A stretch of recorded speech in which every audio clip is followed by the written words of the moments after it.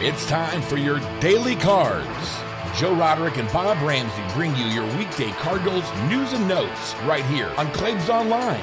Presented by Mungenast, St. Louis Acura, and Royal Banks of Missouri. Here's Joe and Rammer.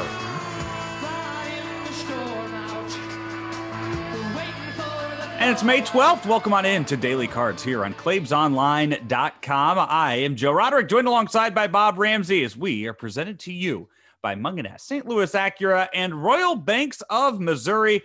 Rammer, the Cardinals started off their road trip this week with a win yesterday, 6-1 in 11 innings over the Milwaukee Brewers, and it was a really, really exciting game. You know, it was almost takes you back to pre-Juiced era games. You know, in the 70s and early 80s, and even before that. Two good pitching staffs going at each other, good defense displayed. Yeah, you're right. It was a really, really good ball game. And I want to tip my cap to Joe Roderick, who had emphasized on yesterday's podcast that there was some expectation that Paul Goldschmidt was ready to break out based on history. And you nailed it. He was 0 for 4 up until that 11-inning home run. So he, but Freddie Peralta pitched a heck of a game yesterday for the Brewers. And you said don't sleep on him. Yeah, he pitched a really good game, but you had the home run by Paul Goldschmidt. You had the home run by Tyler O'Neill to really pull it away and set the Cardinals out to that 5-run lead in the 11th inning. But up until then, just a very, very good game all around. And you really saw Mike Shildt have to manage his ass off yesterday in that game with some of the moves that he made and some of the risks that he took in that game. I don't know if it is, I don't know how to, if it's fair to criticize or speculate on when he pulled KK in the 6th inning, if that was, it turned out to be the right move, but at the time I kind of scratched my head on it, but he was at 88 pitches. And I didn't think he was particularly efficient at that point. And like you, when it happened, I went, oh, he's coming out. But then I go, yeah, if you believe like I do, and apparently Mike Shildt does, that your bullpen is one of your strengths, why wait until, here's the thing. If you wait until your starter fails, then you have failed as a manager. Yeah. And and anybody who tries to debate that, I'd like to manage against you.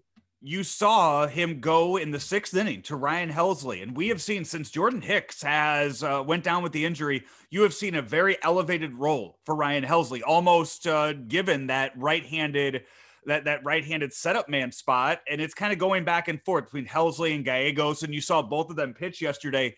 But I think it also, we talk about the managing, the risk taking, going to Cody Whitley in the 7th inning and putting that kind of pressure on Cody Whitley in a game at the time. What was it, 1-0 then, or was it 1-1 at the time when that happened? Yeah, it was still 1-0. 1-1. The Brewers were still up 1-0 in that when they went to Cody Whitley. But that's a pretty high leverage spot to put Cody Whitley in that game. But you put him in there, and he did just fine and hit his inning of work.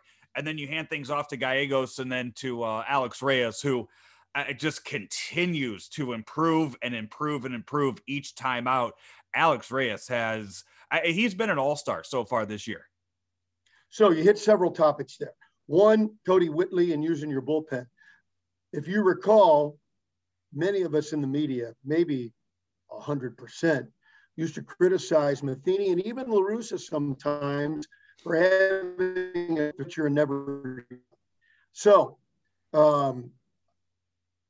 Mike Shildt doesn't have guys on his team that he has no use for.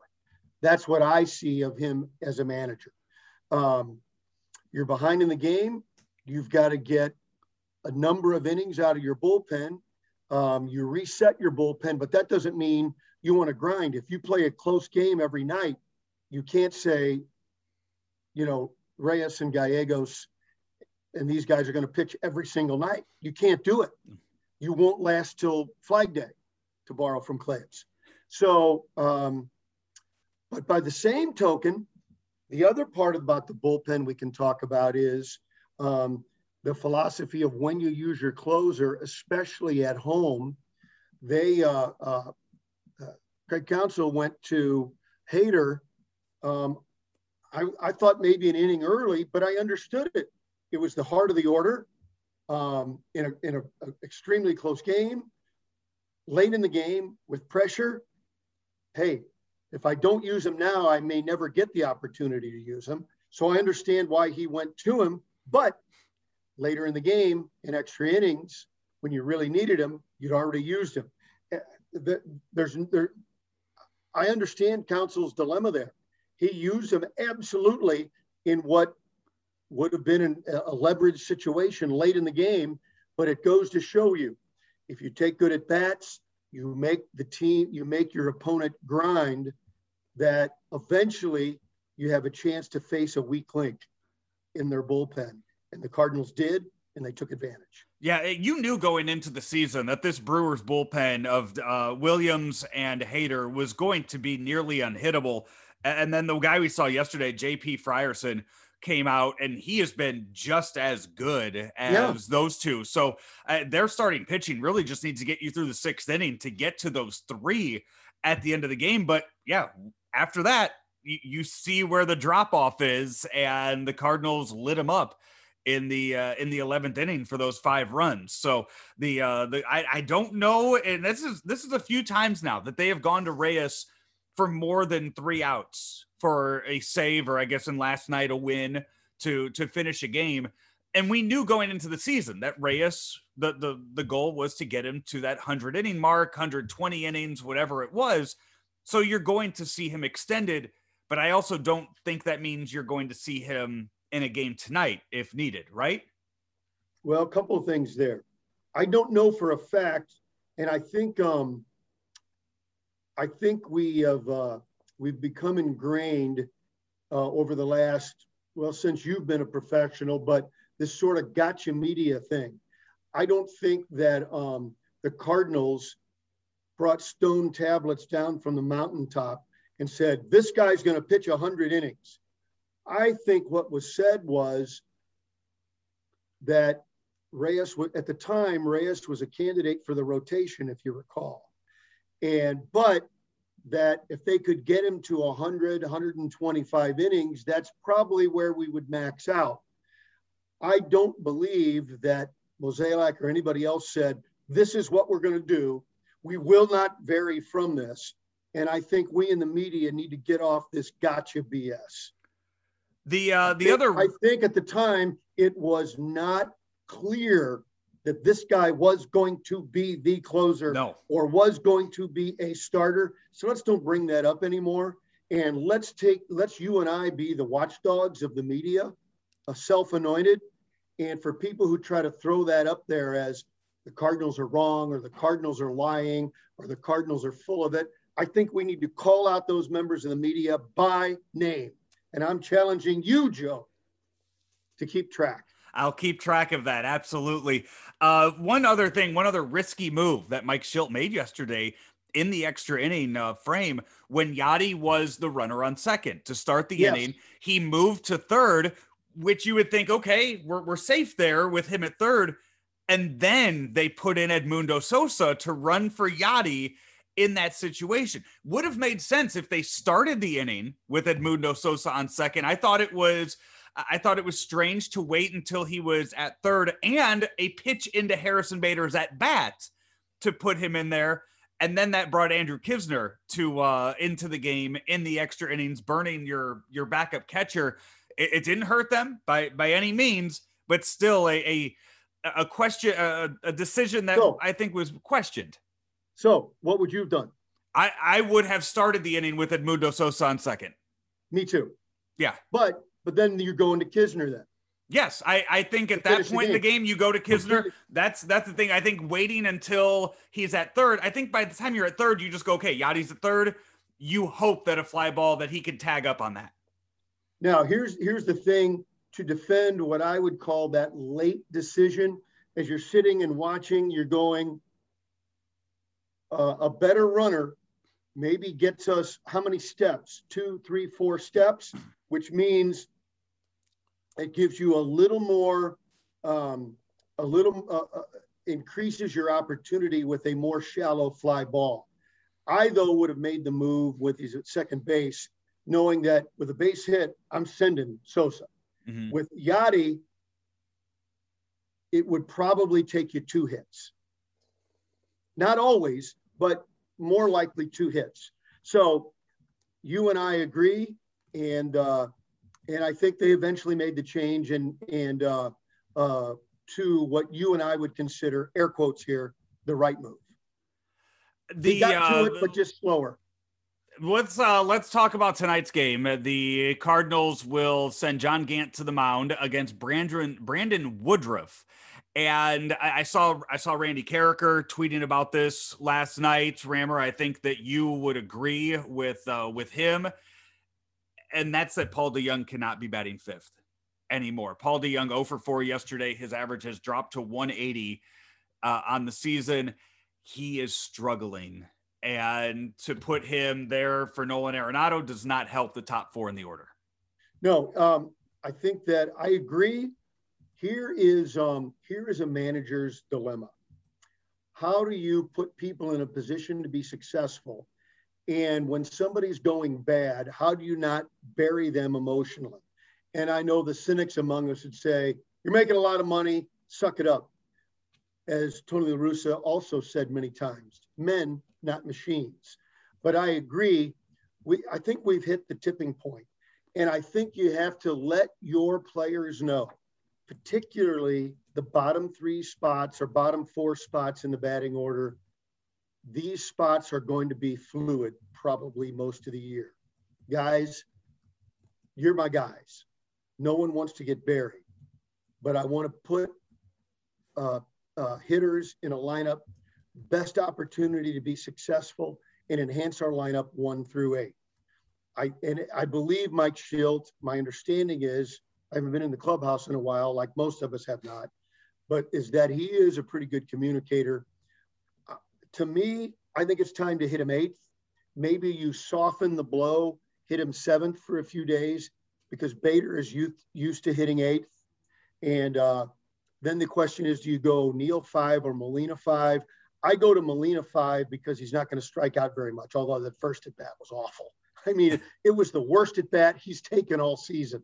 Having said that, Molina's my guy for the time being, hitting 5th. If O'Neill can make enough contact and put more balls into play, like generally he has been, I think he could move there. But those 2 guys, 5, 6, are what I would do. I would go Molina, O'Neill, Bader, DeJong for tonight. If I'm going to bet, let's have a milkshake bet. If he moves him, I don't think he moves him lower than 7th today. I could see that being the case for today, putting him 7th in the order. If he is in the order, maybe a day off is something you could give him as well, and then you don't have to worry about where you put him in the lineup. Before we talk about our friends at Royal Banks, just a few other news and notes that you might have missed yesterday. The Cardinals announced that they are going to double capacity starting next Friday, May 21st, for the Cubs and Cardinals series, going from 14,000 to 28,000 in attendance. So more tickets will be on sale. Also, the Cardinals announced today that tickets for some of the June games are going on sale this Friday. So a lot more tickets will be available, and tickets for more games will also be available. And more opportunities with the Cardinal programs. Go to their website for the details about the opportunities to get a vaccine, which in theory, if you want more people at the ballpark, we need more people vaccinated. And let's keep this ball rolling. And maybe by the 4th of July, we're full capacity. That might be a little ambitious, but I'm for it. As you speak of opportunities, I heard Danny Mack the other day talking about job opportunities at Busch Stadium as well with the concession stands. So there are jobs available too at Busch Stadium. You can work and watch the Cardinal games at the same time. Well, we might not be watching Cardinal games this weekend because there has been a COVID outbreak amongst the San Diego Padres. Fernando Tatis Jr., Will Myers, and Eric Hosmer all have been pulled out of the games due to a positive COVID test. They play today. A doubleheader is scheduled today for them against the Rockies. They are off on Thursday. The Cardinals are supposed to be in San Diego on Friday, so something to just keep a lookout for. I know the games are in San Diego, but if you're, looking ahead to watching that series, it might not happen. We'll talk about that more as we know more tomorrow. As we know more, and I saw some reports, and they were very early reports, and so verifying those and getting some of the details that I think a couple of those players had already been vaccinated, and so it could be false positives, and but they're erring on the side of caution, which is very good, and I think everybody appreciates that. But it might be a day early to suggest that none of those guys will be back for the weekend. And hopefully maybe there were some false positives and everybody's healthy. And that would be the best outcome. This has been Daily Cards presented by Mungenast St. Louis Acura and also Rammer, our friends at Royal Banks. Royal Banks of Missouri for over 50 years. That's right. Over half a century, Royal Banks has been your neighborhood bank, and they continue to grow, but keep that personal feel. That's why they talk about their service. Better service means better banking.